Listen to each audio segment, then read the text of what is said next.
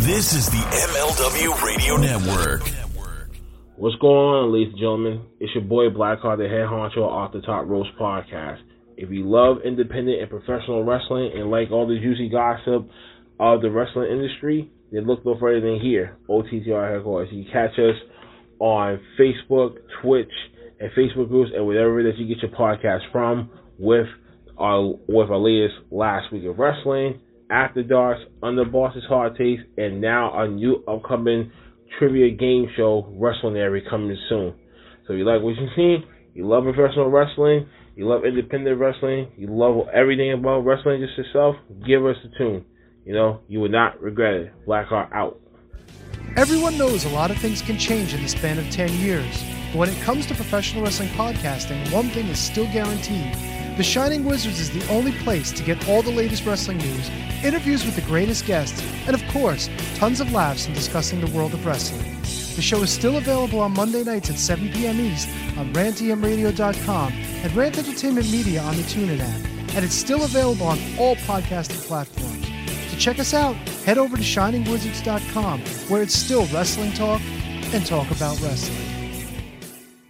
Are you tired of prediction shows? Do you want to fantasy book the companies? Does Bigfoot even really exist? If you answered yes to any of those questions, then check out the podcast that isn't a podcast. Every Tuesday and Thursday, the standing streamer stands and delivers as he and Vanessa talk about all that's going on in pro wrestling today. Plus, see in-depth conversations with people in and around the wrestling world, as guests share their stories and insights about making it in the business. The Putting You Over podcast. Putting your weeknights over every Tuesday and Thursday. Good morning, good afternoon, good evening, and good night. My name is Thomas, and what's your name? I'm Alan. Alan. Oh, yeah. We're brothers. That's right. Yeah. Forgot Got that. same mother and father. Your room was... Oh, we shared the room. Shared a room. We shared the room. Thought I knew your face. Yeah, from we somewhere. go way back, mate. Yeah. We should do a podcast then. We have. We do a podcast. We do a podcast. What's it called? The Roadcast. Yeah, that was planned. Yeah, well. What do we do? Well, we cover all different things in the world of pop culture. We're talking about comic books, we're talking about professional wrestling, and we're talking about movies. Go back and watch classic retro wrestling events, the likes of WWE, WCW, and if you do like that, you can check us out on Apple iTunes, also on Podbean, Anchor, and on Podknife. Also check us out on Twitter at The Broadcast. That's BROKAST. Nearly stuffed up the ending. No, it's alright, good on you. Yeah. Instagram also at The Broadcast Podcast. Remember, we don't spell it with a C, we spell it with a K. Sorry, mate. Take it easy. Two Heels and a Face Wrestling Podcast believes wrestling is a buffet. There's something there for everyone. These guys cover local Chicago indie scene, and all of their episodes can be found at twoheelsandaface.com. The number 2, heelsandaface.com.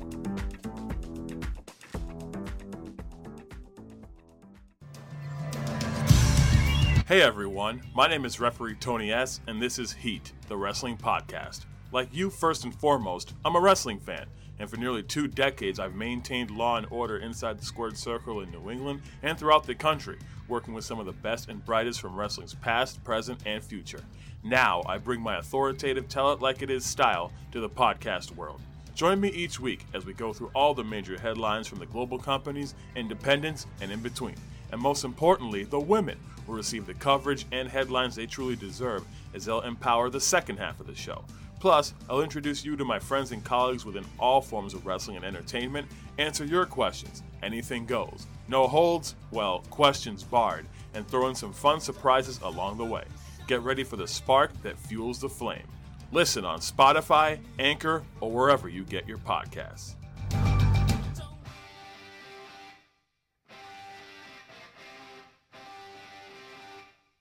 Welcome to another episode of the Front Row Material brand. My name is Mike Freeland, and as always, we are brought to you by the MLW Radio Network.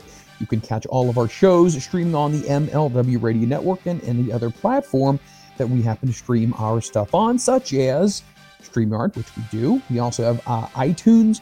We also have Spotify and all other places in between. But we thank you for choosing to listen to our show. Mr. Butt, how you doing, buddy? I am fantastic, Mike. How are you doing, buddy? You know what? If I was any better, I'd be twins and about 80 pounds less. But other than that, I have zero complaints right now in the world. Fantastic. I love it.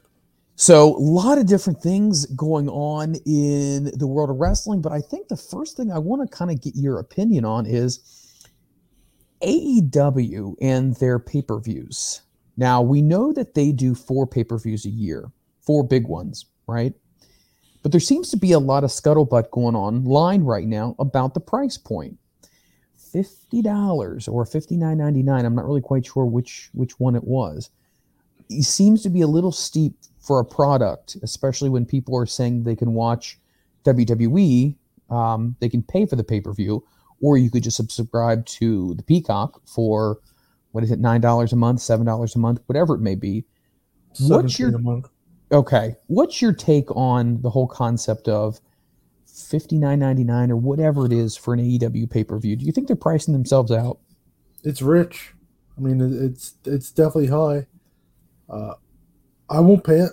I'll be honest with you. I mean, $60, $50, $60 is a lot of money. No matter how you look at it, especially in today's day and age. You can't tell me that they couldn't pull off $24.99, $29.99. You'll probably get more people. You'll do a quantity thing as opposed to, hey, do 50.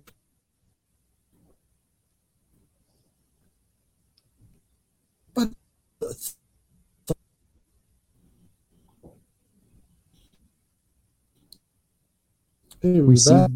we having a little bit of a glitch issue right here. Are you still with us? Okay. I'm here now. I'm back now. We good? Yeah, we're back here. We're good. All right. We had a little bit of a glitch in the connection here, but so you were saying the price break point would probably be for a product right now with the company in their 3rd year, it's $20.99, maybe $24.99. You would feel reasonably happy with a price point like that, correct? Oh, for sure. $25 to $30, I think, is fair. Do you really want to be getting into the $60, $50, $60? It's a lot. I mean, it's not going to break the bank. No, but it'll make you think twice about it. But you want to try to draw some fans, get some more people in. Nor do you sacrifice, hey, yeah, we're $25, $30, but we get X number of people versus we're 50, 60, and we get 2/3 of those people. I don't know, yeah, financially, if you get 2/3, you're still further ahead, but you want to grow your product, you want more fans. So then down the road, hopefully you'll have more pay-per-view buys, more merch, t-shirts, so on and so forth.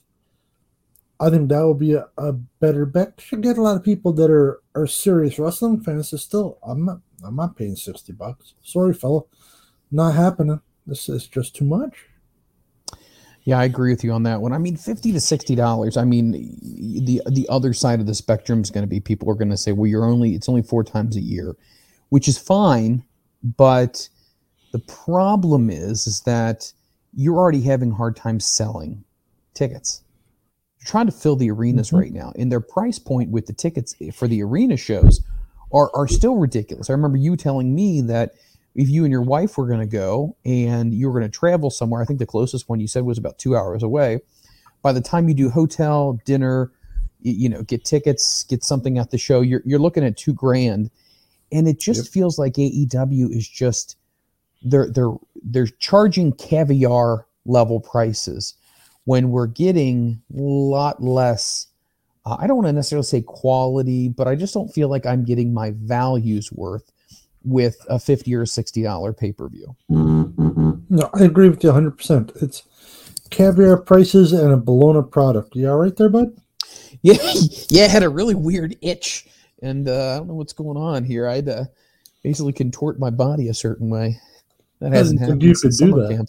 Okay. Yeah, so am I. I'm sure I'm going to wake up tomorrow morning not feeling so hot, but I guess I got fleas or something. Oh, no, but I mean, $60 if you're an established quantity or commodity, sorry.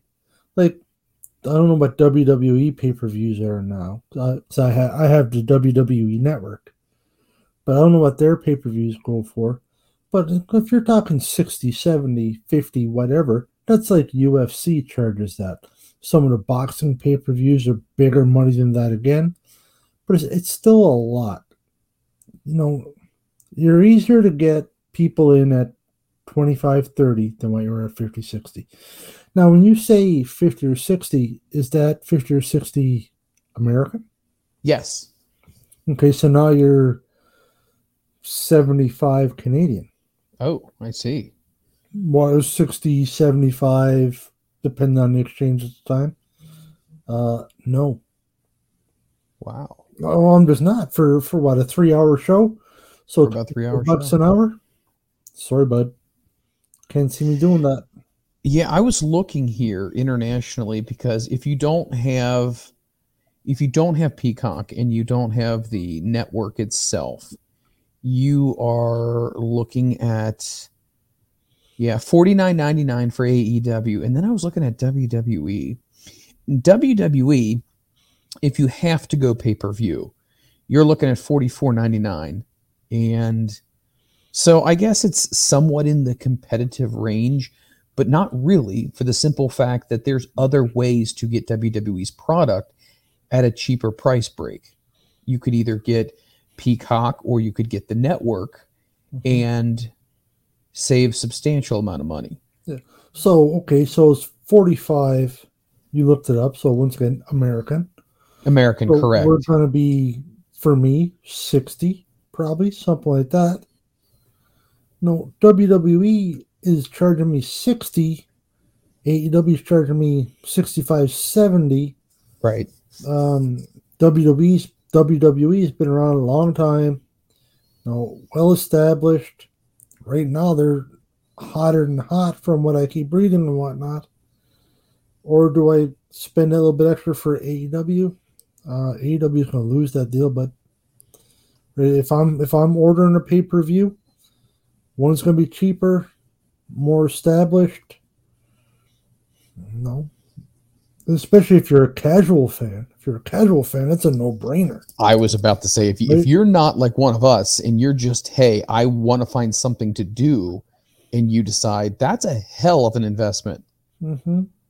Wow. But, if you get 3 or 4 or 5 of the guys or girls, whatever it would be, friends come over, it's not so bad, but still, it's, these day and age, nobody hangs out here anymore. No, so, they don't. They really don't. This is hanging out with your friends. What we're doing here now. What we're doing right now. How many miles away are we? I don't know. Far. Yes. As you like to put it, I'm in a foreign country. Well, yeah, I mean, you are in another country. Let's be honest. We're on the same continent, but you're in another country. So, yeah, but still. What is the definition of a foreign country? Let me look that up for a second. I'm sure technically I'm in a foreign country, but Jesus. Well, not Zimbabwe.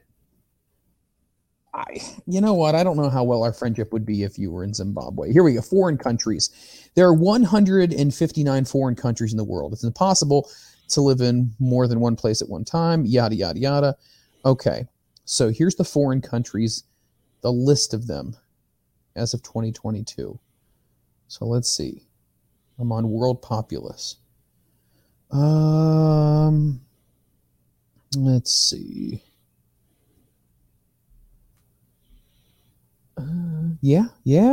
Canada, yeah. I would have thought a foreign country is anything other than the country you live in. Let's see here. They're showing images. Okay. All right. I'm going to give you a couple places here. Adorna. Never heard of Adorna before. Nope. Adorna. It's in Europe. So that is a foreign country. Adorna. North America is a foreign country. Holy shit. But it's a continent. It is a continent. You're correct. There's 150. How did I say 159 or 195? 150 something. Yeah, this is 150 something. So anyway, foreign countries. I'm not going to go through all this because I'm not that savvy with the interwebs here, but let's just say in another country. I don't speak to people typically who are in other countries. Like outside of you in Canada, I don't know if I've spoken to somebody like live in the, well, I don't know if I should say that. I interviewed, oh my gosh, I feel so bad. Jack Evans. Yep. He was in Mexico when I interviewed him. So I have That's where he lives now. This is true. This is where he lives. So Mexico. So other than that, I haven't talked to anybody else who lives in any other country. But the pay-per-view aspect of it, I mean, do you remember when In Your House was a thing way back in the day? Yep. It was super reasonable, like 1995, which wasn't bad, but I mean, yeah, think at $20. Okay, so it's Saturday, Sunday, whatever. You're kicking around the house. It's $20, $30. I'll throw that on. That's not bad, right? Because it's just $20 or $30. Who cares? You're not gonna. You'll still pay your mortgage or your rent or whatever. You're still going to have groceries. $25, $30. You can't go see a movie for that. No, you can't. And see, that's the other thing, though. With pay-per-view, I think you only have it for. Now, see, I haven't ordered something on pay-per-view before. I've always gone to someone's house and chipped in. But you did. Yeah, I did, sort of. So my question would be, do you get pay-per-view for like after it ends? Do you get it for another 24 hours, or is there a certain? I think you just get it. That's it. It starts at 9. It's over at midnight. That's it. That's it. I think that's what it's been whenever I've had pay-per-view. I haven't had pay-per-view in a spell now. Yeah. Well, speaking of the very first In Your House, it had Diesel versus Psycho Sid way back in 1995, and it sold 332,000 pay-per-views. Holy crap. That's a lot of pay-per-views. That's what I was going to say. That's not a bad number. It's not. So basically, here we go. So back at the time, WWE had monthly pay-per-views, held the Big Five. Remember the Big Five? Mm-hmm. And those were $29.95 a piece, while the In Your House shows were $14.95 a piece. But still, you're still getting a good show for a couple of hours. I mean, you really can't beat that. So, no, you need to figure out, okay, 95, that was quite a few years ago, so you couldn't do $15 like you could then, but you could do 25, I bet. Yeah, you definitely with could. Inflation and everything, that'd probably work out to be the same. Absolutely. You could definitely go a little bit higher than that. And I think the big reason why WWE ended up going with a streaming service, first the network, then Peacock, was because their cut of the $29.95 was $10. So instead of going through that whole rigmarole, they said, you know what, let's just go ahead and let's get our own $10 right off the bat, so we're not having to deal with all this and wait for the check to come in to get paid so you can pay your talent. So anyway. Do you think AEW could pull off a network at this point? Probably not, eh? You mean their own network? Yes. Oh, gosh. Like, WWE or Peacock for you guys in the States. Do you think they could do... They'd have to bring in... If they brought in the Ring of Honor catalog, maybe scoop up, I don't know, Lucha Underground, AAA, get stuff, then they could. But on AEW alone, I don't think they could. I agree. Not enough meat on the bone. There's not. And I don't think you're going to get enough people who are going to say, for the product who's been in 3 years in existence, that you're going to get that. And I'll even tell you this. AEW 2019, when it started, 2020, really good. And then we saw a change in 2021, in my opinion. Things started to change, and then definitely in 2022, things changed again. And it was like it used to be the guys that were the big and up-and-comers on the independent circuits, the guys who were looking for an opportunity. And then all of a sudden, and I almost feel like it was almost like maybe it's a business strategy to feed your competition all this extra stuff, you know what I mean? Because they're going to go after it, and then have them bloat their books and then not know what they're going to do with all these people. and then almost in some way kind of like sabotaging your competition. Does that make any sense when I explain it that way? It does. I don't agree, but it does. I mean, if we're going to talk about bloated, well then, that's AEW is bloated. I mean, we've had this conversation umpteen times. We've had it on air. We've had it in private. Yep. That's just too much. They have way too much talent. Not all under contract, but still have them all. And a quarter of them get any airtime. Freeland, I know you don't want to hear it, but AEW is WCW 2.0. Well, you might not be wrong about that. And once again, a billionaire started this company. A billionaire started WCW. They had the unlimited checkbook here. There's a lot of things. All they did was scoop up talent from other promotions instead of doing homegrown. So yes, I will admit there is a lot of similarities. And I feel like in some ways, and I'm not saying this to disparage Tony Khan, I think he really, I mean, he's a fan. But my wonder is, and my worry is he too much of a fan, if that makes sense? 100% he is. Like if I had the money to buy a wrestling company, here's what I would do. I would go ahead and I would find who I highly respected as some really great minds in wrestling. And I would say, hey, I want you guys to run the company. And I'm going to come in and watch. And I'm going to sit in on all the meetings. And at some point in time, I'm going to have more to say, but bring me along. But I'm not just going to be the be-all, end-all right from the get-go. It can't be that way. It just can't be that way, in my opinion. You're not going to be successful because think about all these different things. Think about a good quarterback in the NFL. They sit behind a veteran for a while, right? Mm-hmm. You know, your Aaron Rodgers sat behind Brett Favre for a long time. Tom Brady sat behind Drew Bledsoe for the Patriots for a long time. It's one of these deals where unless you sit under the learning tree and you actually ask questions and you are engaged with people who've done this before, and you're just following your own ideas, some people are natural geniuses, but that's few and far between. Name the last guy that came along that was legit a genius. Heyman. Didn't have the bankroll, but still a genius. Jim Crockett. I think Jimmy did a lot of good. He did a lot of good. He did a ton of good. But I mean, Cornette. Pretty smart dude. Now, whether or not he grew with the times can be debated. No. Well, it can't be debated. That cannot be debated. Nobody in the right mind. And I love Cornette, but he's 25 years ago. Right. Like Southern wrestling, not so much now. Kind of wish it was sometimes, but it's not. The world's changed. Everything's changed. We got to move on, right? He's a genius, though. Well, but how many federations have come along and just been dog shit? Somebody with money that thought they knew what they were doing, and it was just terrible. You can't hot shot. No. South did that a lot back in the territory days.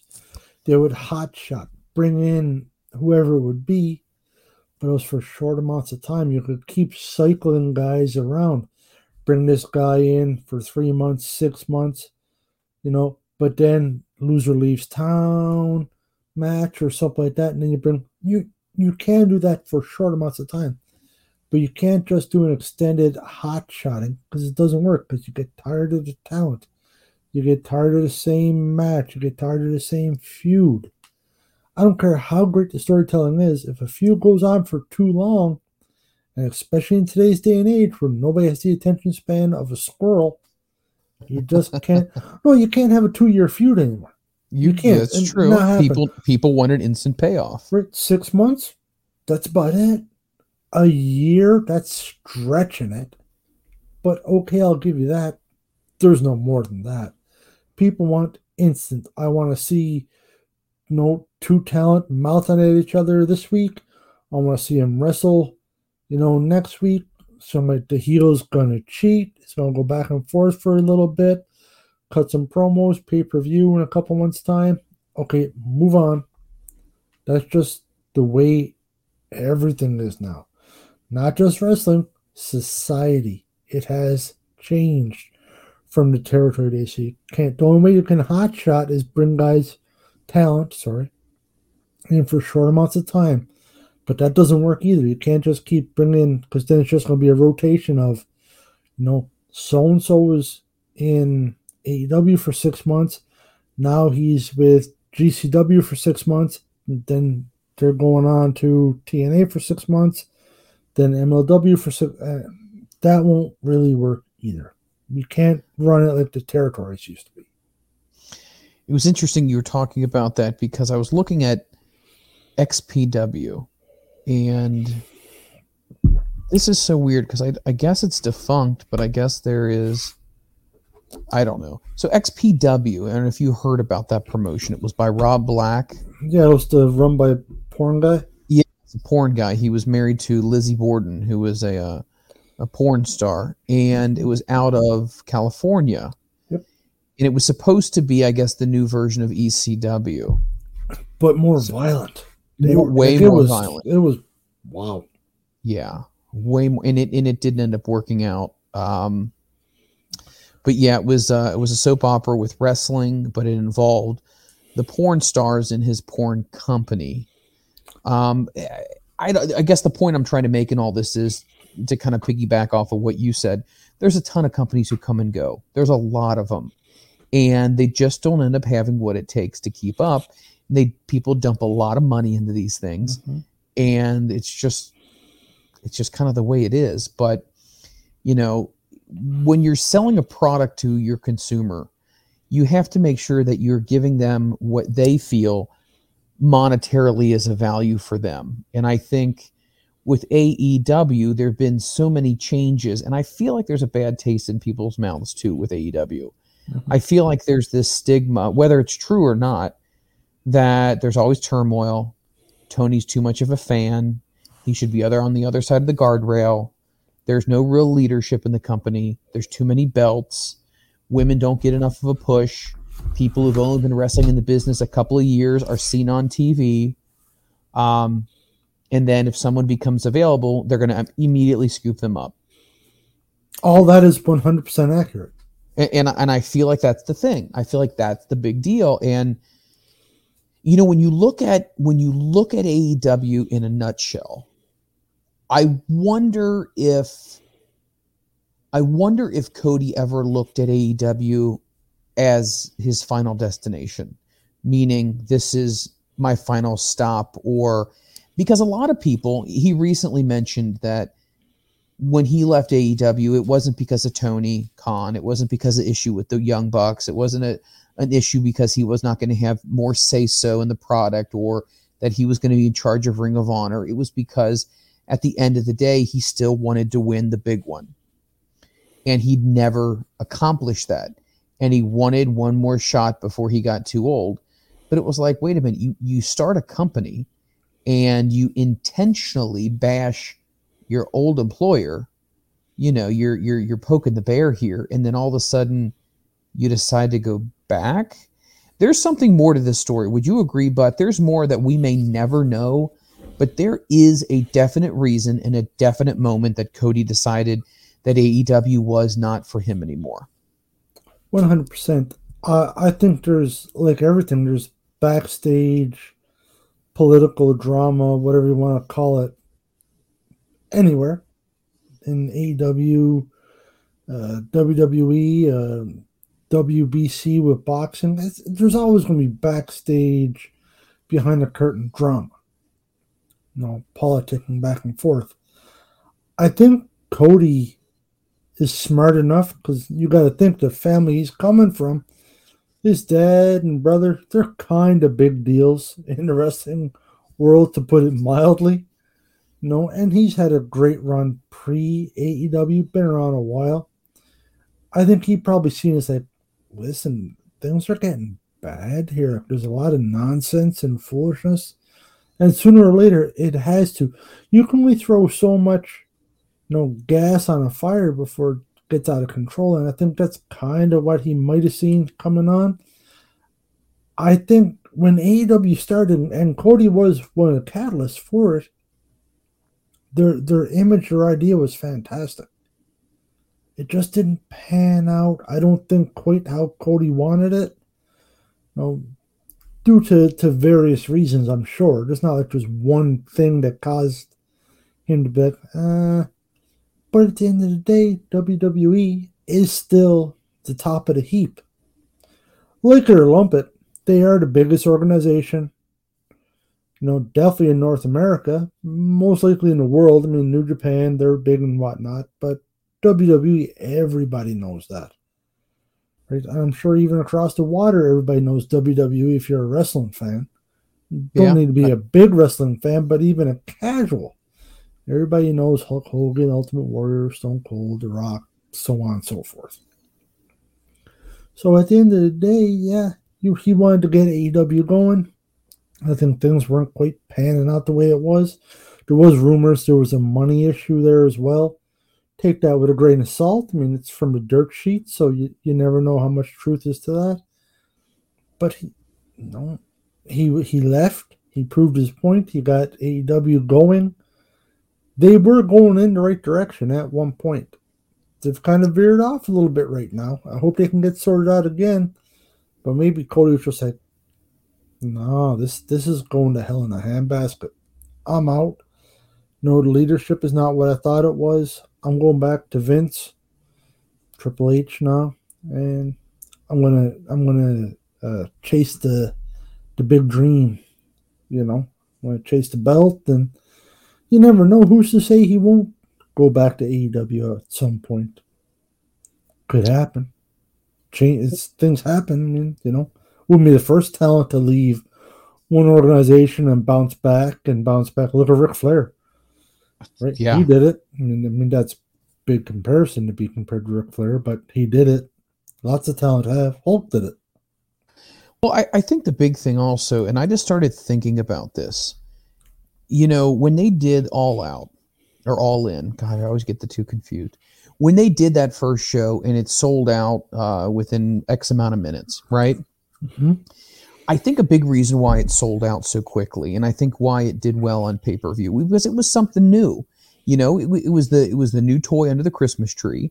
I think people wanted to check it out because we were so sick of being spoon-fed, the WWE's product. We'd had John Cena shoved down our throat for a long time, but yet John was not that hard to digest. But the Roman Reigns stuff was really painful because, he forced it on us. So my point, though, is I think it was interesting, but when you look at the roster, okay, so here's some of the people that are on the very first AEW roster. Cody, Matt, Nick Jackson, Kenny Omega, Hangman Adam Page, Jericho Pac. But then you got guys like Joey Janela, Christopher Daniels, Frankie Kazarian, Takahiro Yamamura, T-Hawk, El Lindemann. Who else do you have on here? Sonny Kiss, Peter Avalon. And I'm not trying to crap on these people, but it just, and the list goes on and on and on. Some of these people weren't meant to be primetime players. And I hate to say it, but some of these people were very indie-rific, meaning they did not really look comfortable on screen on national television. They just didn't. A lot of these people definitely had a lot of work that they still had to do. So I'm wondering if it started out that way and then it was like, well, you know what? Maybe we need to give the roster some time. And then I wonder if it was a situation of, okay, we're going to need to get a TV deal renewed at some point in time.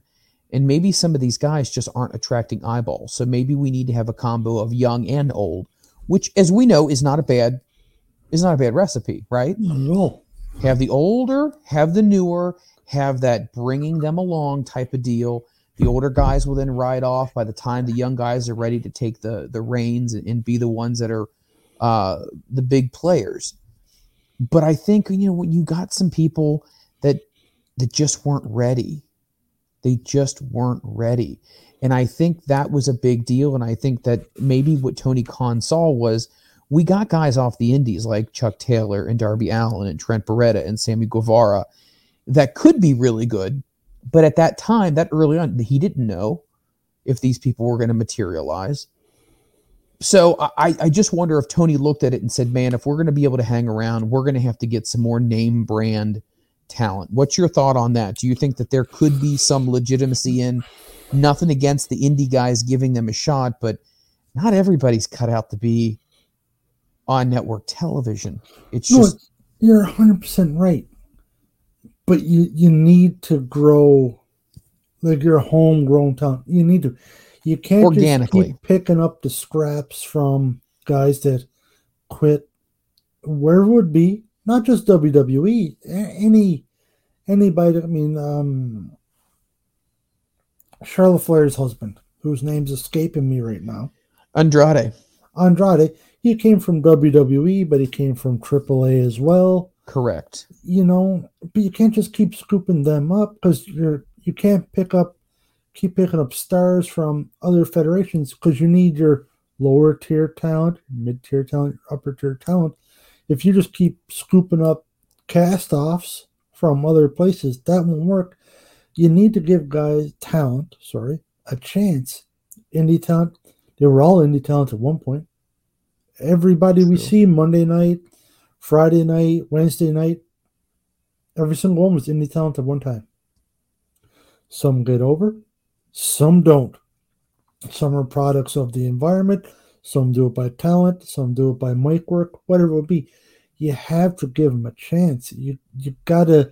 There's nothing wrong with bringing somebody in who maybe doesn't have the most polish, but give him a chance. Darby Allin's a prime example, but unfortunately he's getting buried right now. Oh God! Which is devastating. Just a complete loss. That's a completely different conversation.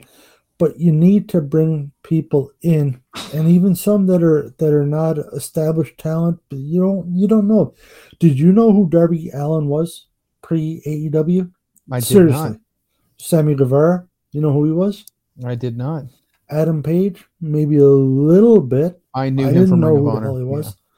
But the most of them, I shouldn't say most of them. Sorry, I'm incorrect there. A fair number of them, you didn't know who they were. Right. Some have panned out fantastically. Some have not. Like the Young Bucks, I knew who they were. Couldn't tell you anything about them, but I knew who they were. Right? Now you get somebody like Jericho, Moxley, Pac, because we seen all them, but where we see them? Seen them with Vince, WWE. You always need to have some of that beginning, people coming in to learn everything, to get going. You can't just keep bringing in star after star. There's not enough room on the roster. There's not enough room on TV this week, next week, or any other week. You need to establish. You need to bring people up. Because what? Jericho's old. Mox is getting up there. He's not old, but he's getting up there. Sting's like 93 years old. Right? All that. But you need your Darbys, you need your Sammys, right? You need guys like that. Adam Page, I think he's in his 30s now, is he not? He's not old, but he's not a kid either. No, he's not. He's not exactly a young buck anymore. No, yeah. And young bucks, how old are they? They got to be in their early to mid 30s, I'd imagine. And they both said that they wanted to be, at least one of them, or both said they would like to be done at 40. So that doesn't leave very much time left on the clock. But it's once again, this is not just a wrestling thing. This is in a lot of fields. Your field, in the teaching industry, you can't just keep the teachers around till they retire and not bring in new teachers. Right. Rick said at a certain point, like, hey, we got 20 teachers retiring this year. Oh shit. What do we do? Right? In any sport, you can't have NBA, you can't have a bunch of 35-year-olds. Even if they are stars, you still can't, because what happens, they're all breaking down, they're getting older, they're going to want to retire soon, and we've got nothing to replace them. It's just that circle. The one thing I think is interesting, though, and you touched upon this. So basically, if you're just kind of listening in here, we start off with determining AEW's price point. Can they charge what they're charging for the product they're giving? And then we started to kind of go into, well, do they have the product that is what the audience wants? Or are they just scooping up talent from other released promotions instead of really growing their brand, which is growing what Butt was saying, their homegrown talent, and making sure that you invest in your own people instead of just looking to scoop and score, you know. But let me ask you this. This is a very really interesting thing that you had brought up. When we say cast-offs, so let's say somebody gets fired from WWE, or their contract's not renewed, do we automatically look at them as damaged goods? Like, if WWE doesn't want them, well, then they must not be adequate. No. Do we feel like in some ways, at least some wrestling fans may look at talent and go, "Oh, well, WWE got rid of them, so they're in the bargain bin, you know, for $3 DVD. They used to be a Blu-ray, but now." Do you feel like that's a stigma that wrestling fans give other wrestlers when they get released from WWE and they go somewhere else? You're educated fan? No. You know, somebody who doesn't follow it, maybe a little bit, because, you know, they're with the premier company. You know, they let them go. Why? But there's a lot more to it. Some talent want to leave. Right. You know, some leave due to whatever it will be. Injury, budget cuts, because they're not the top tier. Doesn't mean they're not good. Doesn't mean they're not talented. But, you know, when WWE come March or April, when they do their budget cuts like they do every year after WrestleMania, you know, I mean, historically it happens. You know, there's going to be talent kicking around. It's a tough one because people that know, that are in the know, will understand. No, that doesn't mean that that they're lesser talent or damaged goods, they're washed up, whatever it would be. No. To a casual fan who maybe doesn't know some of the backgrounds to whatnot, doesn't look into it, which is pretty easy to do these days. I mean, grab your phone, look up Google. You can get a lot of information that way. We all know that. They might think, yeah, so-and-so's washed up. So it's kind of maybe somewhere in the middle, because some of them legitimately are washed up or damaged goods or never panned out or whatever it would be. But some are not, though. Some are just victims of circumstance. This is very true in politics and things that they can't control. And let's take a look at this, because when we talk about AEW, and we're going to switch gears and talk about some other places too, but specifically their big pay-per-view coming up is going to be Full Gear, which will be on the 19th, which is going to be coming up, I believe, this Saturday. Mm-hmm. So the match card, again, on paper, looks good. So let's kind of go down this, and I want you to tell me whether or not you think this would be an interesting match. Would you stop and watch if this match was on? Okay? So you're either going to give me a yes, I would stop what I'm doing to watch this, or no, it would be background sound as I'm working in my wood shop. Okay? Okay. All right, Interim AEW Women's Championship, Toni Storm versus Jamie Hayter. No. Would that be background noise, or would you stop and watch it? Background noise. Background noise. Okay, now tell me why. Are you just not invested into either character, or do you just feel like not enough attention's really been focused on the women's division to even make it worth your time? I'm not invested enough. I mean, both great talents. Fantastic talents. I'm just not invested enough. Okay. We have, let's see here, the Ring of Honor World Championship match. It's going to be settled in a 4-way. Jericho, Bryan Danielson, Claudio Castagnoli, and Sammy Guevara.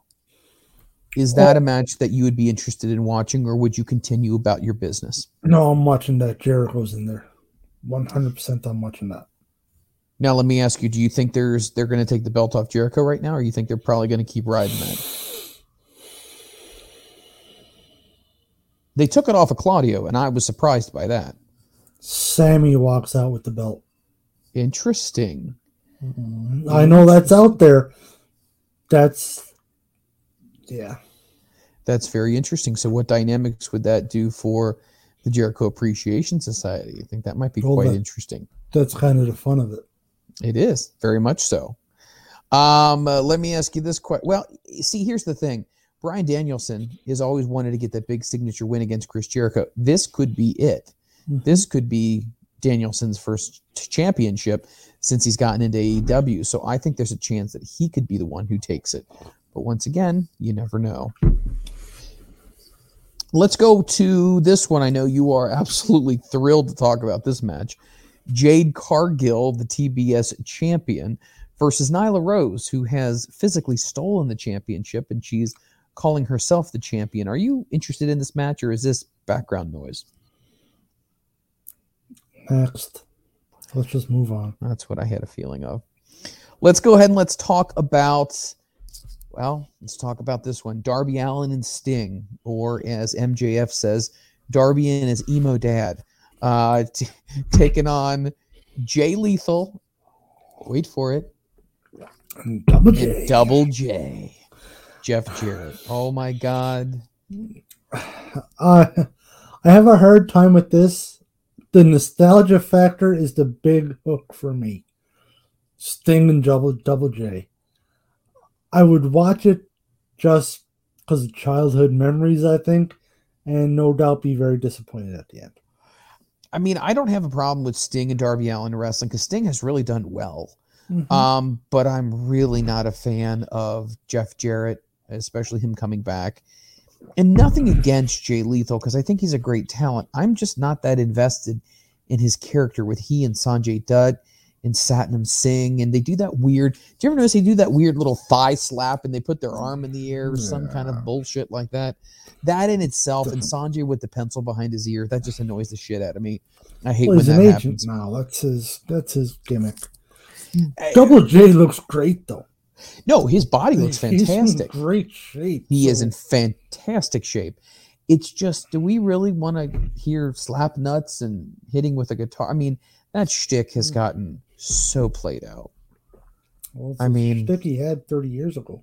It is. 5 years ago or whatever it was. Very interesting. Let's go to our next one. This one might interest you. So you're stopping and you're watching that one for the nostalgia purpose, okay? Yes.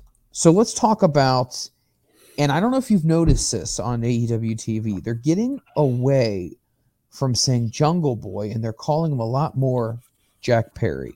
Yes. Which I like. Mm-hmm. I like him being known as Jack Perry. Jack Perry versus Luchasaurus in a steel cage match. Is this background noise? Is this I'm still working in the wood shop? Or is this no, I'm going to put the miter saw down. I don't even know what that is. And I'm going to watch. I'll watch that. I like Luchasaurus. That would be my draw to it, not Jungle Boy. Okay. I'm more interested in Luchasaurus. You get a cage. Jungle Boy can fly around a little bit, and Luchasaurus can, especially for a dude his size. You could get some pretty good high spots in that. Okay, I'm down for that. So that's a yeah, I'd watch that one. Okay, let's go ahead and let's talk about what about Saraya versus Britt Baker? Absolutely, that's going to be a great match. I think that'd be great. Now, depending on how Saraya is these days, it's been a long time, so we don't know. But if she's what she was, or 2/3 of what she was before, that's going to be a good match. Britt Baker's fantastic. She doesn't get the appreciation she deserves. Yeah, no, I think this is going to be a good match too, and this very well could steal the show, in my opinion. Mm-hmm. Just because I think that it's going to get nasty. I think it could get personal. Yeah. So I think that's going to be a good one as well.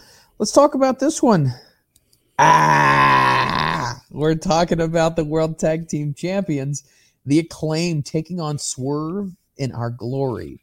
What is your thoughts? First of all, let's talk about Swerve in Our Glory. We've noticed there's some dissension between the two. It seems like Keith Lee is more wanting to be more straight-laced and the all-American boy. And in Swerve, what we've seen recently is more of that cocky, more of that violent aspect of it. And they don't seem to be on the same page. But then obviously you've got Daddy Ass and the Acclaim. So are you watching this, or is this on the background while you've got your wood glue out? I'm trying really hard to throw terms in here that I know. I get it. I'm not a big fan of Swerve. I've never been a big fan of Keith Lee, unfortunately. No. Background noise for me. All right, so you'll probably be dovetailing something. The at that entrance point, right? will be good. I think the entrance will be fantastic. And I'll get them rapping coming in. He'll say something obnoxious and funny. Yes, I know that's a bit of a shock that I said I'll watch the entrance that involves rap.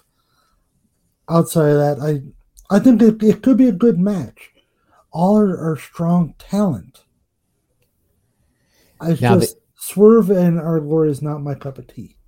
Now, I will say this: they had what they call a banger of a match at Arthur Ashe, which was great.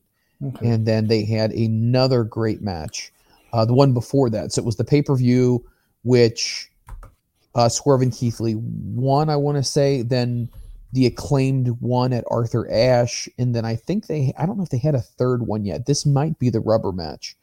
But yeah, Swerve and Our Glory beat FTR to become the number one contenders for the championship. Here's my thought. Swerve and Our Glory is going to take the belts back. I think it's more fun for the chase, for the fans to get behind the chase of the title than necessarily becoming settled, being champion. That's just my opinion. No, it's not a bad call. Definitely not. Well, and then we're getting to the big daddy. The MJF versus Jon Moxley for the championship. The betting odds are heavily favored in MJF. So do you feel like this is where AEW and Tony Khan pulls the trigger on MJF? Do they finally say, you know what, big boy, you've been yapping your gums about being this guy, that guy. Can you pull in the ratings? Or do you think there's a little bit of a swerve and MJF doesn't get the championship on Saturday night? MJF gets the championship. Has to. They got to give him a chance. No, he's a draw. People hate him, love him, like him, however you want to word it. Got to give him a chance. He's a fantastic heel. Right? You got to give your heel championships. Right? Just to, once, like you said, create the chase. If you're the character people hate, people want to watch that just to see somebody beat you up. Right? Do you think... And give him a chance. What do you have to lose? Well, you're right. There's not a whole lot to lose. I mean, because if it doesn't work out, you can always go back to Moxley. But I don't want Moxley to become this de facto guy when things don't work out. You know what I mean? Because I feel like we're almost sliding into that where, and I don't really feel like they did the CM Punk Jon Moxley thing very well either, where it was like Jon Moxley's the champion and then he beats CM Punk to unify. So he's no longer the interim. But then, so he squashes Punk, and then he comes back and then loses to Punk, but a week later or something to that nature. I feel like that was a little weird, but I feel like they've always been able to rely on Moxley to carry the company when times have been a little shaky, just to kind of be that rudder, you know, that stabilizes everything. And well, with the CM Punk, there was more to that, I think. You had your backstage whatnot going on, so I think that probably weighed into it. There was rumors that he was hurt as well. Right. His ankle, was it, or his knee or something like that? It was his foot. Yeah, so you got to take all that into consideration too. Right. Right, but you got to give MJF a chance. You have to. Was this, in your opinion, him not showing up for the autograph signing, was that just part of the show? Was it him, you know, obviously leaving for 3 months? Is that just part of the show? Or do you think there were some serious contractual issues that made him decide to walk away for a while? Gimmick. That's what I thought. I keep coming back to that's just part of the show. Yeah, it's just him being a dick. So there's our card. So once again, Jade Cargill takes on Nyla Rose, the Ring of Honor World Championship in a 4-way. Jericho Danielson, Castagnoli, and Guevara. Swerve in Our Glory take on The Acclaim, Moxley, MJF, Tony Storm, and Jamie Hayter, and Saraya taking on Dr. Britt Baker, DMD. It is going to be available on Saturday night, and I believe you're going to be able to get that on Fight TV and normal pay-per-view as well is going to make it available. So if you're interested, it is Full Gear, and it is going to cost you, I want to say $49.99 before tax. Check your local company, whoever you have your cable provider through, to make sure that that's exactly the price. So don't quote me. I think it'll be a good show, but there's a lot of people who aren't going to be on this show, and I think that's something else. I mean, I don't think Wardlow's not on the show. Who else is not on the show? FTR is not on the show. Mm-hmm. I think that's quite interesting.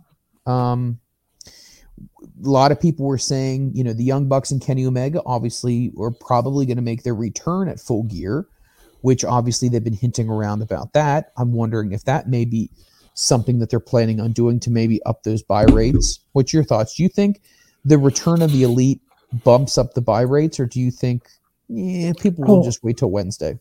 No, people will follow it. People want to check it out.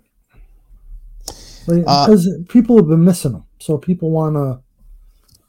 No, people want to, whatever. They want to see him, right or wrong. They want to see him. So, right. So, I want to pull this up too because I feel like this is interesting. Okay, let's see here. AEW's buy rates when it comes to pay-per-views. So, Dave Meltzer, the Wrestling Observer, said that he wanted to know what people thought. Do you think, are you going over or under 135,000 buy rates for pay-per-view? And I'm kind of curious to get the Butts' thoughts on this. Do you think they're going to go above 135, or do you think they're going to be below 135?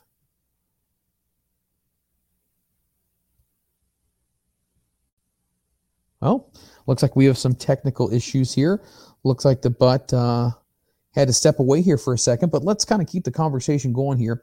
So let's talk about the buy rates again. So when we look back at the history of AEW's buy rates, okay, we're going to look at all of these because I feel like it's going to be interesting to find out where they exactly fall. 135 would be pretty successful for them. But once again, that's a pretty tall order. So when we talk about their buy rates, first of all, their highest buy rate ever was All Out 2021, and that's when Bryan Danielson and Adam Cole debuted, and that did 205,000 buy rates. So All Out 2021 was their highest. Now, their second highest was Revolution 2021, where the match against Kenny Omega and Jon Moxley in that very underwhelming barbed wire exploding everything match.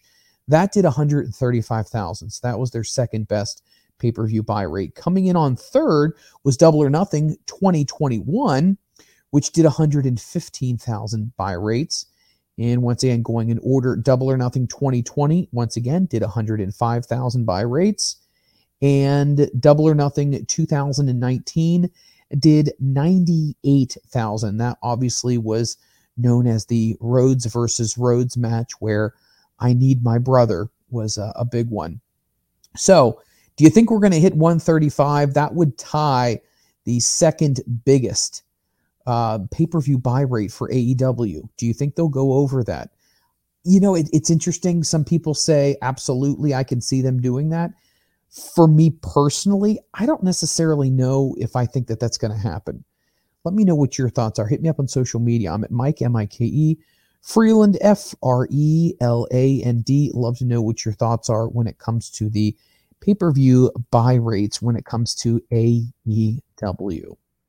All right, moving on. A big topic of conversation that a lot of people are interested in is whether or not CM Punk truly is gone or not. Now, I realize that the investigation has been taking quite some time, and now it's finally concluded. They ended the investigation, I guess, about 3 weeks ago. And CM Punk does not look like he's returning back to the company.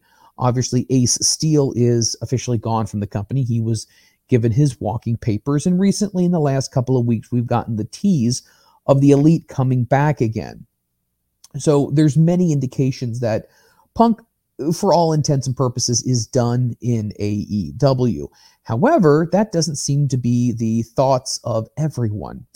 And what I mean by that is there's a certain individual who does believe that this entire thing, this entire saga, might not be over just quite yet. Booker T is chiming in today. Ryan Clark's reporting in for eWrestling News that Booker T is not convinced that he is officially done with the company. Booker T has gone on to say, I'm not so sure that CM Punk actually is leaving AEW, despite reports that the company is trying to buy out his contract. Now, this is what he said about seeing Colt Cabana back on AEW TV. He says, and I quote, "That might be Tony trying to mend fences. That might be what it is, right? I mean, let's see if we can get this guy back. Let's see if we can get him on the card and try to put all of this behind us." So, due to that technical glitch, we do have the butt back. Let's go ahead and bring him back in. But I have no idea what happened. I don't You're fine. So we were talking about the buy rates originally before you left. So do you think they're going to do 135,000 buy rates? Are you going over or under?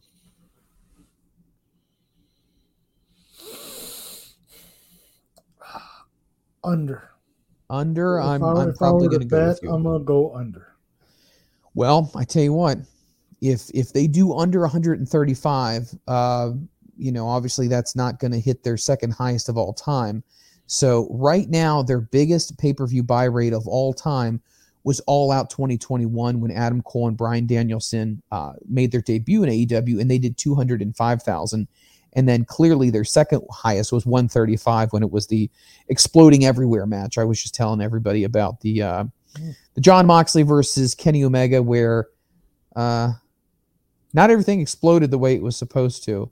It ended up looking like sparklers on the ring posts. But we're going to see. Meltzer has a poll out there right now. If you follow him on social media, go over and vote in his poll. And I'd like to know what everyone's thoughts are on that. Talking about pay-per-view buy rates really quickly, just kind of switching gears here. You're going to have somebody who can draw people in. And as the butt believes, they're going to give MJF the championship. Maybe that will bring enough people in to say, hey, they're finally going to give Max a chance. That could potentially, along with the Elite coming back, could that get them another 70,000 buy rates? I mean, that sounds like a hell of a lot. But if this truly is going to be a historical match, maybe this could do it. I'm still with you. I'm under 135. I don't think they hit that threshold. You need something special to get to an extra 70,000 buy rates. That's very true. Like Cole and Bryan Danielson coming, that'll get people coming from WWE fans to watch X. They were both big stars. I mean, I don't know what AEW could do to get an extra 70,000. That's a big number. It's a big jump. It's a tall order. Right? I don't know. I don't see it, unfortunately. Oops. As you were away on technical difficulties, speaking of things that seem to be a little up in the air, I think both of you and I are in the camp of the CM Punk days are behind us. Obviously, Ace Steel got released from the company. I think that's a pretty big indicator. But one person who's not convinced, as I was saying about a minute or so ago, is Booker T. Booker T says that he is not in the belief system that Punk is done. Booker T said, "Hold the brakes. I'm not too sure that CM Punk is leaving AEW, despite the reports that the company is trying to buy out the remainder of his contract." He said this, and I quote, "That might be what Tony's trying to do, bringing Colt Cabana back on TV. Maybe we can mend some fences. Might I be right? Let's try to get the guy back. Let's get him back on the card, and let's put this whole thing behind us." Now, I want to ask you your opinion on this. His opinion on this whole situation seems to be he's in the minority. I think you and I are in the majority because most of the wrestling fans, at least in my opinion, believe that the ship has sailed, right? Jericho's called him a cancer in the locker room from our reports. People are outwardly saying that they will not work with him, that he changed a lot during his time in AEW, from going from this happy-go-lucky guy who was just excited to be back in wrestling, to be working with the new talent, to then, the honeymoon, the blooms off the rose, right? And then you can really start to show your true colors. And I think we saw his true colors. Do you think in any way, shape, or form CM Punk ever wrestles in AEW again? Doubtful. I mean, it's wrestling. You never say never. And that's just been used thousands of times. I wouldn't bet money on it, though. Look at how everything went down. I mean, it's just been a disaster. Look at the wrench they threw in. They had to scramble to do something with the Trios Championship. You've had your leadership brought into question. Really? With the Bucks and Kenny. Those are supposed to be three of your leaders in your locker room. They're EVPs or whatever the hell it is. And they're not on TV. They're taken out of the entrance commercial. I doubt it. I mean, it's unfortunate because I think Punk is very talented. He's just a dick. There's just issues going on. I shouldn't say that. Maybe he's a super nice guy, but when it comes to the wrestling business, he's whatever. He's got issues, whether it be a maturity thing or he's egomaniacal, or I don't know what it would be, but he doesn't seem to play well with others at times. After a while, he falls into his own. He gets comfortable, we'll say, and then bad issues pop up. There's history to it. No, I'm not going to disagree with you. I feel like there's a lot of problems when it comes to having to manage all these personalities in the world of wrestling. I think it's tough. I think it's a very tough job. And I think unless you have some really stringent policies, or you have somebody who's in place who can really handle being a disciplinarian, unlike what we've seen with Tony, which he's proven he's not really a disciplinarian, you're going to have problems with these unruly people. And at the end of the day, everyone's watching the way you handle situations, because they're all going to be thinking about, what can I get away with? What can I get away with? What can I do? And, I just don't think it was a good idea from the get-go. I think from a money standpoint, yes. But from a healthy locker room standpoint, I don't think it was. I really don't think it was. I disagree with you there, Freeland. I think bringing him in, it could, hindsight being 2020, not so good, it could have been something positive. He has a big name. I mean, he proved it when he came in. People are clamoring to watch him. Unfortunately, his attitude just couldn't be reined in. I think part of that was, I won't say Tony's fault. No, not necessarily. It's hard to place blame on one person for all this. I mean, at the end of the day, he is the top of the heap, so everything falls on him. But I think that's one of the things Tony needs to learn is, you can't just have it willy-nilly, boys, girls doing whatever they want. You need to have a code of conduct and whatnot, and people need to fall in line. And unfortunately, they just let Punk get away with a little bit too much. I don't think he's the only one that's been allowed to get away with a little bit too much. There's no way it's just him. If any of the reports are true that the Bucks showed up booting in the door and stuff like that, they were wrong too. There was a lot of wrong in that one specific incident, which leads you to believe do you think that's the only incident that's ever happened? No way. I doubt it. That just doesn't work like that. No. Your only big blow up was, everything was peachy keen, rainbows, unicorns, everybody's getting along, until shit hits the fan this one time and it's a big blow up.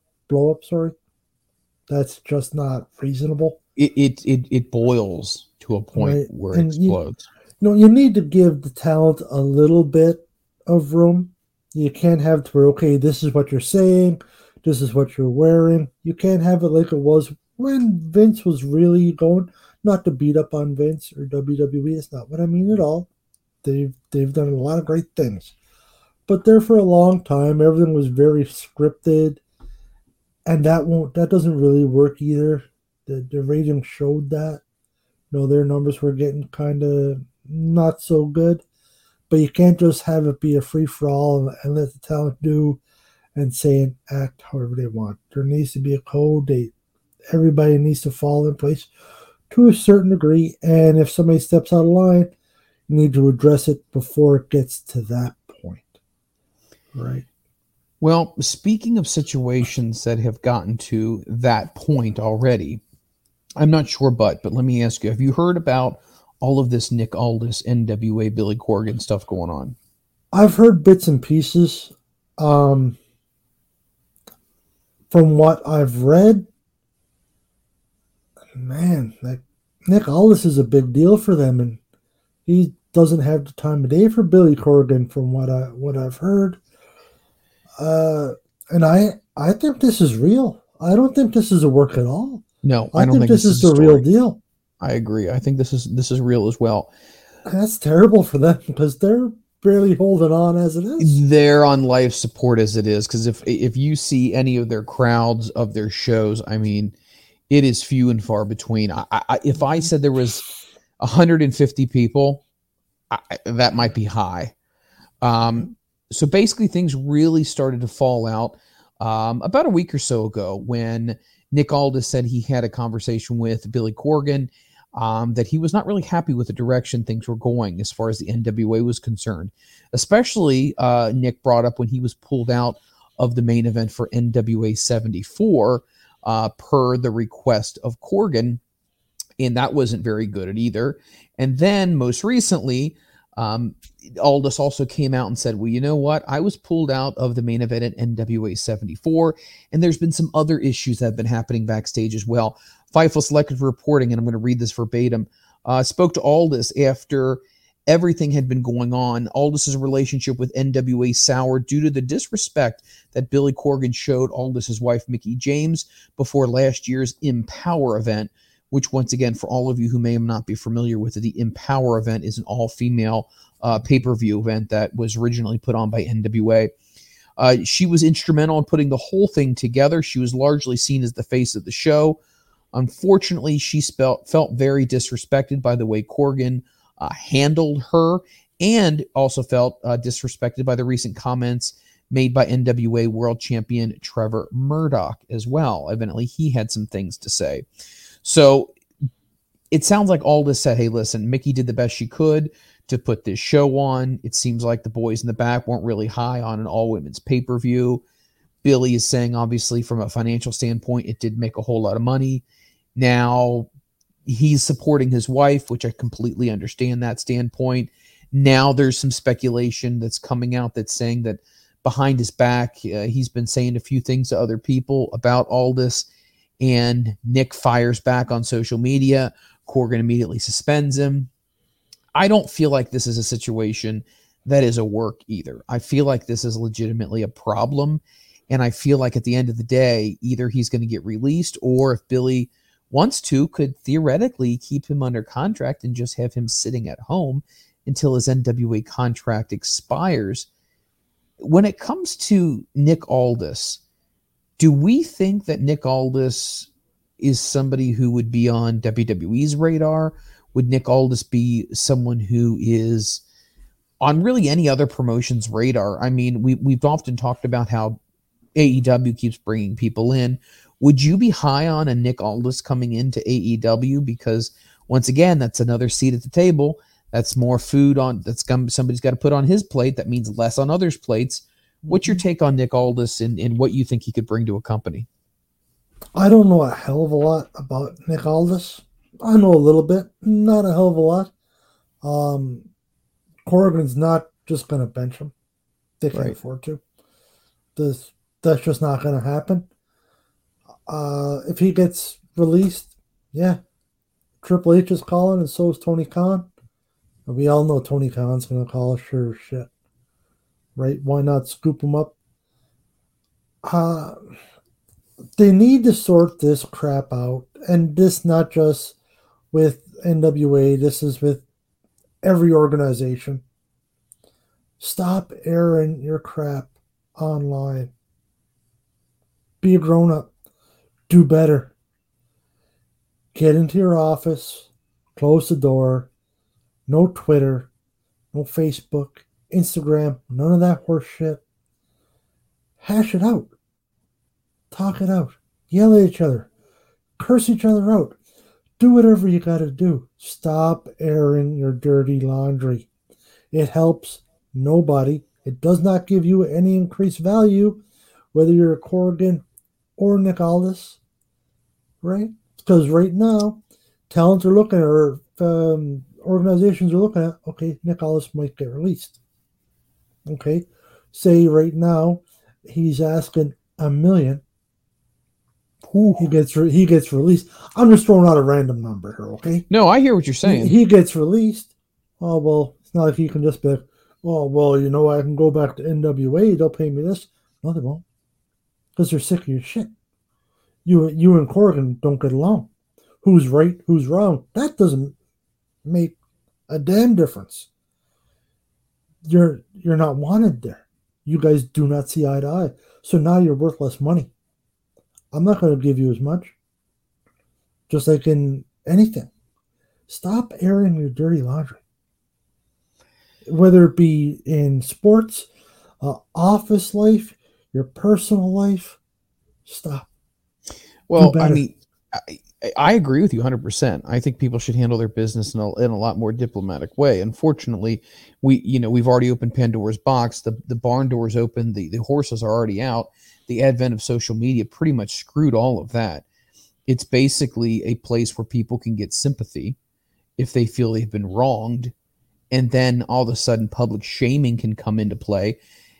I'm with you on handling things behind closed doors, but nowadays it seems like people, and when I say people, let me be specific, celebrities, wrestling, sports, television, if they have a beef or they have an issue with something, they'll take it to social media, like you said, and they'll get millions of people to hate on someone or to stop watching a show, because that's the power that people have with having a platform.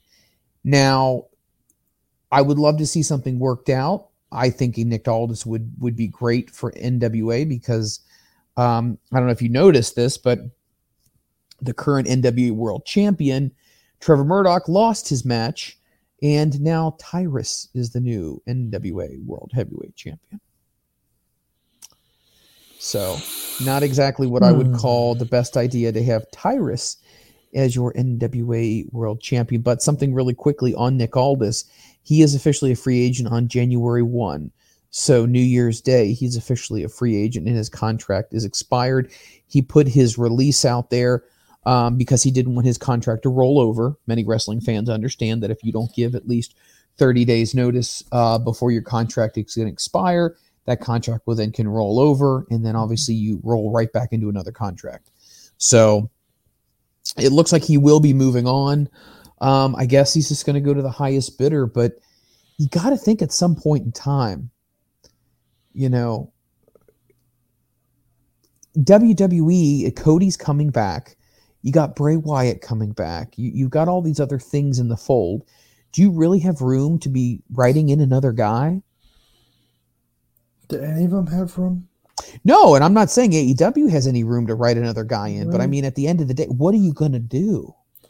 I mean, we can't even get Miro on TV, for God's sakes. Which is a travesty. We can't even get Miro. We have the guy in AEW, and we can't even get him on the damn TV. No, there's only so much time.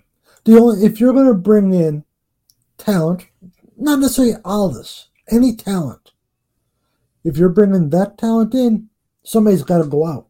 Absolutely. You can't just add and add and add.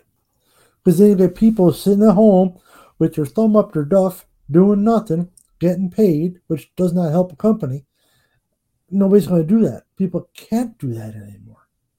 Right? So if you're bringing him in, you got to get somebody out. Now, do you bump a Holy Christ. Bump a bunch of people, that's hard to say, down the ladder to bring him in. You're not going to bring him in at the bottom of the barrel, right? That's not going to happen. So you're going to knock people down. So are you going to release a mid-tier talent? Because let's be honest, all this, if he were to come into WWE or AEW, really would be a mid-tier talent, I think. Right? He has some name recognition, but not huge name recognition. He's with NWA. The only people that are really going to know him are your hardcore fans. Really, casual fans don't know who the hell he is. He's Mickie James' husband. That's who he is, unfortunately. Right? So you're going to bump people out to make room for him. Do you knock everybody down a peg? Do you get rid of another mid-tier talent to insert him into it? I do think I it don't should. know. No, I'm with you. I do think it should. It should be, if you bring on a guy, you got to let a guy go. Mm-hmm. I think you should. You absolutely should. There's always so much room. Does it surprise you that despite everything that's going on, that AEW has still consistently stayed relevant?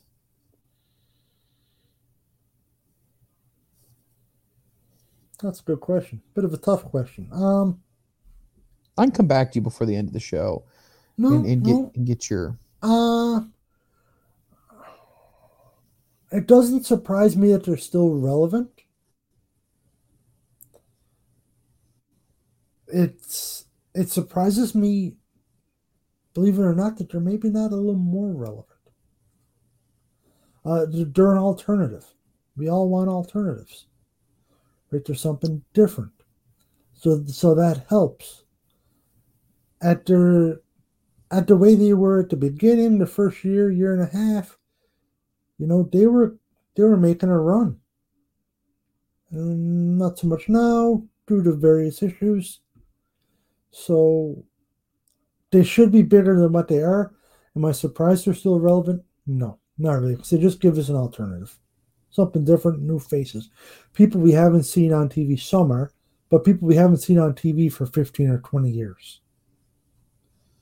Right? New faces.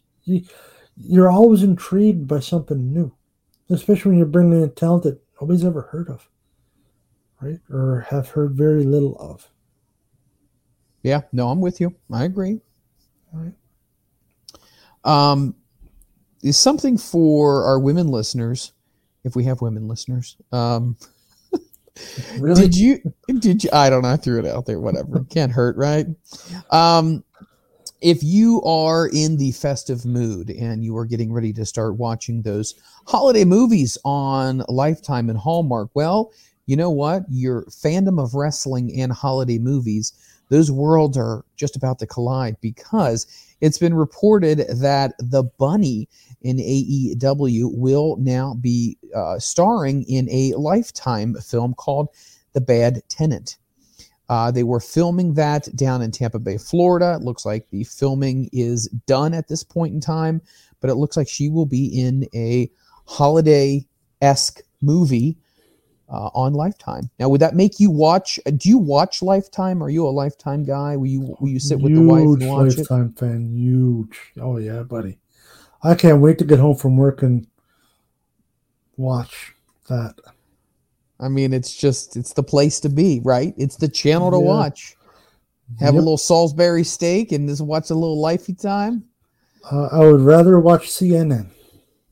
Wow. Enough said. Enough said.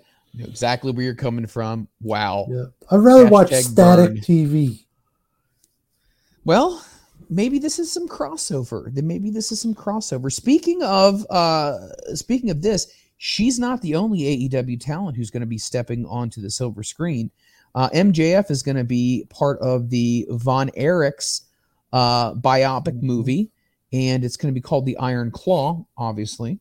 And he's going to be playing Lance Von Erich. So he is going to be in that movie that is going to be coming out soon. So look for MJF to be hitting the silver screens in that movie as well. So that should be interesting. Would you watch that if it was on TV, or would you pay to go see that in the theater? Yep, I'd go pay. That's that's where he was for that 3-month contract. Temper tantrum, negotiating, whatever. He was busy making a movie, man. I mean, that's clear as could be. I hope he does well at it. Why not? Make some more money. He's still a young fella. Make it when you can. No, I agree. You're only viable for so long when it comes to Hollywood, but I think it'll be really interesting. Who's doing the Von Erich movie? Is what's his name? Kevin? Is he in on this at all, or is it completely somebody outside? I'm just more curious about how much accurate historical facts will be to it, if it's just let me pull some information up on this one. Here we go. I want to say that Zac Efron is going to be in this movie as well. And he's jacked in the commercials for it. He is Good Lord, very, he's a big dude. Yeah. He's definitely got a lot going for him right now. Let's see here. Who's he playing? Carrie? He very well may be. So let me pull this info up here. No, I don't know if you realize this, but this frustrates me, and maybe it should. Maybe I'm just bitching too much. But why is it every single time I go on the web and it's like a certain like newspaper, like New York Times or Los Angeles Times, whatever the hell it is? Oh, you can't get it. You got to subscribe. It's like, is this that theoretically like putting the 35 cents in the machine trying to get the paper out? Like, is that what they're trying to do to me online? Nobody buys newspapers anymore. When was the last time you bought a paper, Freeland? I'm not going to answer that question. That's exactly what I'm getting at. All right, Nobody here we go. them. Months after casting the upcoming Von Erich family movie, Zac Efron posted a very manly photo this past Tuesday of him as he is going to be playing the role of Kevin Von Erich. Let's see. Efron looked back on his time on the Iron Claw filming for A24 Studios. And who else did he say? He said, "Can't wait for people to see the first look at the movie," Efron wrote on Instagram. Let me see what else we have about him. I'd love to see who's going to be playing who. Efron joins Jeremy Allen White, who's going to be playing Carrie Von Erich, and Harris Dickinson, who's going to be playing David Von Erich in the cast. Holt McCalnery is going to be the one who plays Fritz Von Erich, who is the family patriarch. Now, the film was written and directed by Sean Durkin, and is likely to hit theaters. Let's see if we have a time frame here. No, it's not giving me a time frame. Hold on. Let me see if I can search something else real quick. I mean, I'm going to watch it because I think it's fantastic. Have you ever seen, I'm going to have to, gosh, I have this. It's not the rise and fall of World Class Championship Wrestling, but it's like a documentary of World Class, and it goes through the entire saga of the Von Erich family and all the weird deaths that happened. And holy cow. I mean, it's a tearjerker. It's so sad. But I've seen their Dark Side of the Ring about the Von Erichs, and that was heartbreaking. That was sad. Like, Jesus, like that family's had a rough go. Yeah. There's only one left, Kevin. He's the only one left, no? And he's living in Hawaii now. He's living in Hawaii, and his two sons are wrestling for MLW. Yeah, but of the Von Erichs, he's the only one left. Yes, correct. Of our generation's Von Erich, I guess. Right, and it's such a tragic story, my lord. Okay, Zac Efron is going to play Kevin Von Erich. Who else? I'm looking for the damn time frame of when this thing's supposed to come out. When is it going to hit theaters? Oh, excuse me. Let's see what we can. See your release date. I feel like I should know this kind of stuff. As a host, what? You think we'd have some pre-production meetings? Not a damn thing. Are you friggin' kidding? Just a complete shit show. Hope for the best. That's the whole thing. Go in unprepared, hope we don't get canceled, and if we don't, we live to fight another day. How have we not been canceled already? I have no idea how the contract continues to roll over. That's the only thing. I just keep my mouth shut and keep my eyes looking at the ground. So Slated I'm not to have a 2023 release date. nice. So 2023, we'll have to find out. We'll give you guys more information. The sooner it draws closer, I'm sure we're going to get more information on all of this as well. Who are the other Von Erichs? Who are these people? I've never heard of them. You mean Jeremy the whole Allen White? Who's he? Okay. No, I know who the Von Erichs are. But you're asking who the actors play. Okay, that's a great question. Yeah. So go to what's the movie called? Why do I want to say White Claw? That's stupid. Why am I? Iron Claw. Iron Claw. Freeland. I've never had a White Claw before. Have you? Really? Do I strike you as a White Claw guy? I don't know. I'm not saying that. No. I'm just saying that anything's possible. I'm just saying that you got to keep your mind open. No, what happens if your wife one night says, "Hey, you know what? We were at a holiday party for the teachers, and they said, hey, take these home for the holidays. Would you not try one? Would you not try one?" No. Don't be a prude. Come on. No. Okay, so Zac Efron is playing Kevin Von Erich. Jeremy Allen White is playing Carrie. Harris Dickinson is playing David Von Erich. Mara Tierney is playing Doris Von Erich. And Holt McCallany is playing Fritz Von Erich. So that is the entire cast. Do I know any of these people? I sure shit do not. I have never heard of any of these actors. Maybe I've seen them before, but I don't. They don't look familiar to me. These names just don't. I want to throw something at you before we say our fairly wells. I don't know if you heard about this ongoing drama. So listen to this. There's allegedly reports going on right now that The Rock, they're in talks about bringing The Rock back for WrestleMania. What, 39 is it? So the deal is that they want to have a match. WWE's trying to put a match together between The Rock and Roman Reigns. However, you would think that The Rock would be willing to come in and do business and put Roman over. That's what I would think, right? Mm-hmm. Not the case. Not the case. So this is what's happening. So Keep It 100 with Conan, I listened to his podcast. He was saying that The Rock's people do not want The Rock to lose to Roman Reigns because he's Black Adam and he's a big time, superhero. And that could hurt him in his whatever world that is, Marvel, DC. I don't know. I don't watch that stuff. They literally think that him playing The Rock in a wrestling match could hurt his credibility as Black Adam, especially because Black Adam is supposed to be in a movie coming up with Superman because is it Henry Cavill is coming back to play Superman again. So I got to talk to you about this, but this is freaking Looney Tunes, right?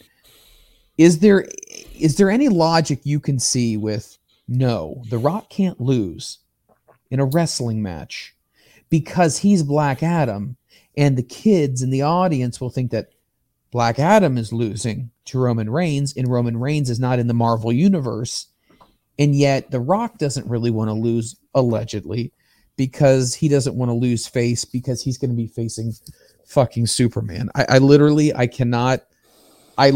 don't understand a damn lick of this. If this is true, this quite possibly is one of the dumbest things I've ever heard in my life. If you think about it in enough messed up ways, I can see it. Doesn't make any sense whatsoever. No. That makes as much sense as wiping before you poop, to be honest with you. It's just nonsense. They're different. Anybody that's watching one, they're not going to advertise The Rock as Dwayne The Rock Johnson, a.k.a. Black Adam, is going to be at WWE WrestleMania. Correct. Everybody knows who The Rock is already. Right. He's been a Scorpion King. He's been A bunch of other people that I don't know because I just can't pay attention that well. But he's been in a ton of movies. He was the Tooth Fairy. Might not have been a great career choice. He was in Standing Tall or Walking Tall. That was good. Oh my God. I can't. I can't do this. Yeah, I like that. Standing Tall, Walking Tall. You're a trip. Whatever it was good. I liked it. Okay. Did you see Jungle Cruise? No. Have you seen Red Notice? No. Have you seen Jumanji: The Next Level? No. Hercules? No. Rampage? No. No. San Andreas? Yes. That was good. Any of the Fast and Furious? No. Central Intelligence? That was pretty good. Okay. Baywatch? No. Fighting with My Family, which actually stars also Paige. That's Paige, yes. That was very good. I never saw that movie. That's where the Jerry Lynn comment came in, that movie. You should watch it. You'd enjoy it. I should. Skyscraper? Yes, I think I did see that one. Snitch? I don't think so. I called it Snatch one time, and I got a lot of weird looks. Moano? No. The kid Moano? Nope, didn't. Okay, Faster, The Game Plan, G.I. Joe. I've seen G.I. Joe. Okay. Look, the point is, though, he's a human being who plays an actor in movies, but he's also a pro wrestler. There's not a big deal at all. They even gave the example. Did you know Kevin Nash was in The Punisher? Yes. Okay. Kevin Nash got the crap beat out of him in The Punisher. Mm-hmm. Did that hurt Kevin Nash's wrestling career? Nope. No. He still got other movie deals. I just don't understand. Like, try to sell me on this logic. Try to sell me on if he loses. It doesn't. No, I can maybe see if you think about it. Okay, it might to certain people, but to 99.9% of people, they'll be smart enough to understand. Yeah, this is Dwayne Johnson, the actor. This is The Rock, the wrestler. You'll be able to differentiate between. Yeah, some people will, but it's not going to be like, hey, we had The Rock come in for WrestleMania. He lost Roman Reigns. And Black Adam tanked at the box office. If it tanks at the box office, that won't be the cause. Right. If it tanks at the box, do you think there's a lot of crossover between Marvel fans and WWE fans? Let's be honest. There might be some. I'm not a Marvel. I'm not a comics superhero guy, so I'm not in that demographic or whatever you call it. Because I don't care. I would say there's some. I don't think it's a huge crossover. Probably not.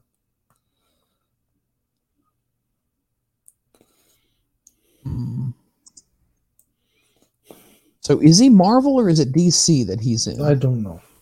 Well, I don't even know the difference. Which doesn't say a whole lot. What's it called? Black Adam? Black Adam. All right, Black Adam, 2 hours and 5 minutes, action adventure. It's DC Comics. So it's DC, okay. Did you ever see John Cena when he, whatever character he plays? He looks utterly ridiculous. He looks like... What, the Peacemaker or Peacekeeper or whatever? Yes. I really enjoyed that show. I watched and thought it was great. Even with the helmet, mask, whatever? Yeah, I really enjoyed it. Dude, that's the hokiest shit I've ever seen, dude. Seriously. But that's who cares? It's just... You can watch some hokey, stupid shit, and, everything doesn't need to be serious, and you can watch it, and it's hilarious, and you can check out mentally for a little bit, give yourself a break to just be entertained by some mindless drivel, also known as this show. I was just about to say mindless drivel. That's probably people listening to this crap right now. Right, oh my God. Did we do this to ourselves? Those two idiots again this week? Hey, guess what? Who's the real idiot if you downloaded this? Right? No, I'm kidding. I kid. Hey, I download it every week. Well, you know what? Then I listen to it and I'm like, what the hell is wrong? Why did I waste this storage space? And then I wait for you to text me on Tuesday again. And then we start the whole cycle all over again. It's like we never learn. No. Oh, man. But Well, I tell you, it is fun. We've had a good time tonight. Hopefully you guys listening to this show have had some fun. You've been able to listen to two guys jibber jabber back and forth about pro wrestling, about our different takes on AEW, the NWA, The Rock, WWE, CM Punk, Full Gear coming up. So many things. Hit us up on social media. You can find me at MikeFreeland. What is your Twitter handle, Butt? At Gotnewf, GOTNEWF 2291. 2291. Very good. Before we go, anything else that is on your mind that you would like to share with all of the Butts listening audience up there in the foreign country? No, not really. Just be a decent person. Just been watching the news, and I'm not a political guy. You know that, Mike. It's not my cup of tea, but just everything we see in the world these days, and everybody's fighting and rowing and arguing. Nobody likes anybody, and just be a decent person. Don't be a scumbag. Don't be good to each other, and life would be better. Life would be a lot easier for all of us. I agree. I agree with you 100%. By the way, go with another plug for the big show that is going to be coming up so people can know where it's going on and find you and find your booth. So go ahead and let's talk about it some more. Yeah, so December 3rd and 4th, McKinnon Brothers Brewery in Bath, Ontario. It's right at the brewery, right at their farm. I'm in the marquee tent, booth number 13. Ironically, come out and see us. It's $10 to get in.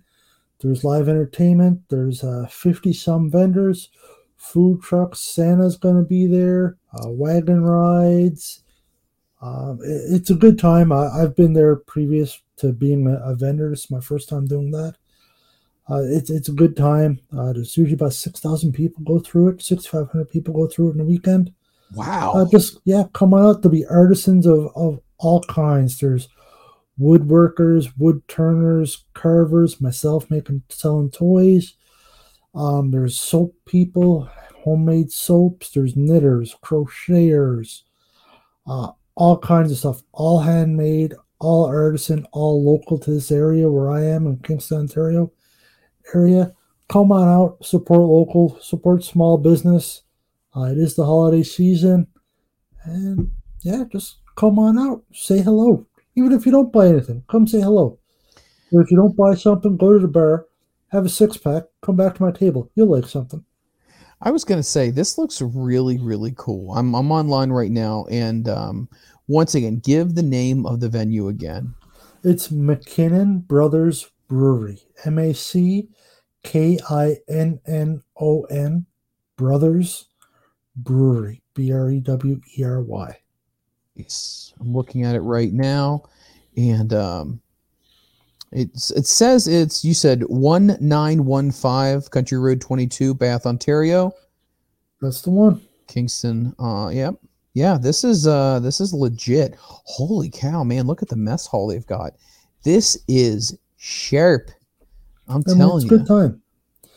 Right, and they're local guys. The McKinnon Brothers, they're local to this area, and they are the guys that do the brewing. They're not just a namesake. They do it all. They do the farming. They do the brewing. They probably got 5 or 6 beer, or maybe a few more than that. It is legit a good time, and they do a lot for the community around here as well. They donate a lot to different food banks, a lot of donation stuff like that. So yeah, come on out and check it out. And if you are, pop in, say hello. I'd love to see you. Guys, we're going to continue to plug this all the way up into the big weekend so you can go see the Butt. Obviously, he's got great products right here. He's Santa Butt, and if you're looking for great Christmas gifts and toys for the kids, definitely check him out. It's quality product. I can tell you that right now, speaking firsthand experience. If you want to get something that's going to last, it's not going to be that cheap, crappy stuff that you're going to find that you're going to throw away or the kids are going to get sick and tired of. This is something that you can pass along, and it can be a family heirloom as well. The prices are incredibly reasonable. Butt is a great dude. He's not going to send you the wrong way. Stop up to the booth, say hi to him, his lovely missus, and you know what would be really cool if you talk a little wrestling to him and you tell him you you listen to him on the podcast. I think that would definitely make his day as well. Love it. That would be fantastic. Guys, that's officially going to do it. We are all out of time.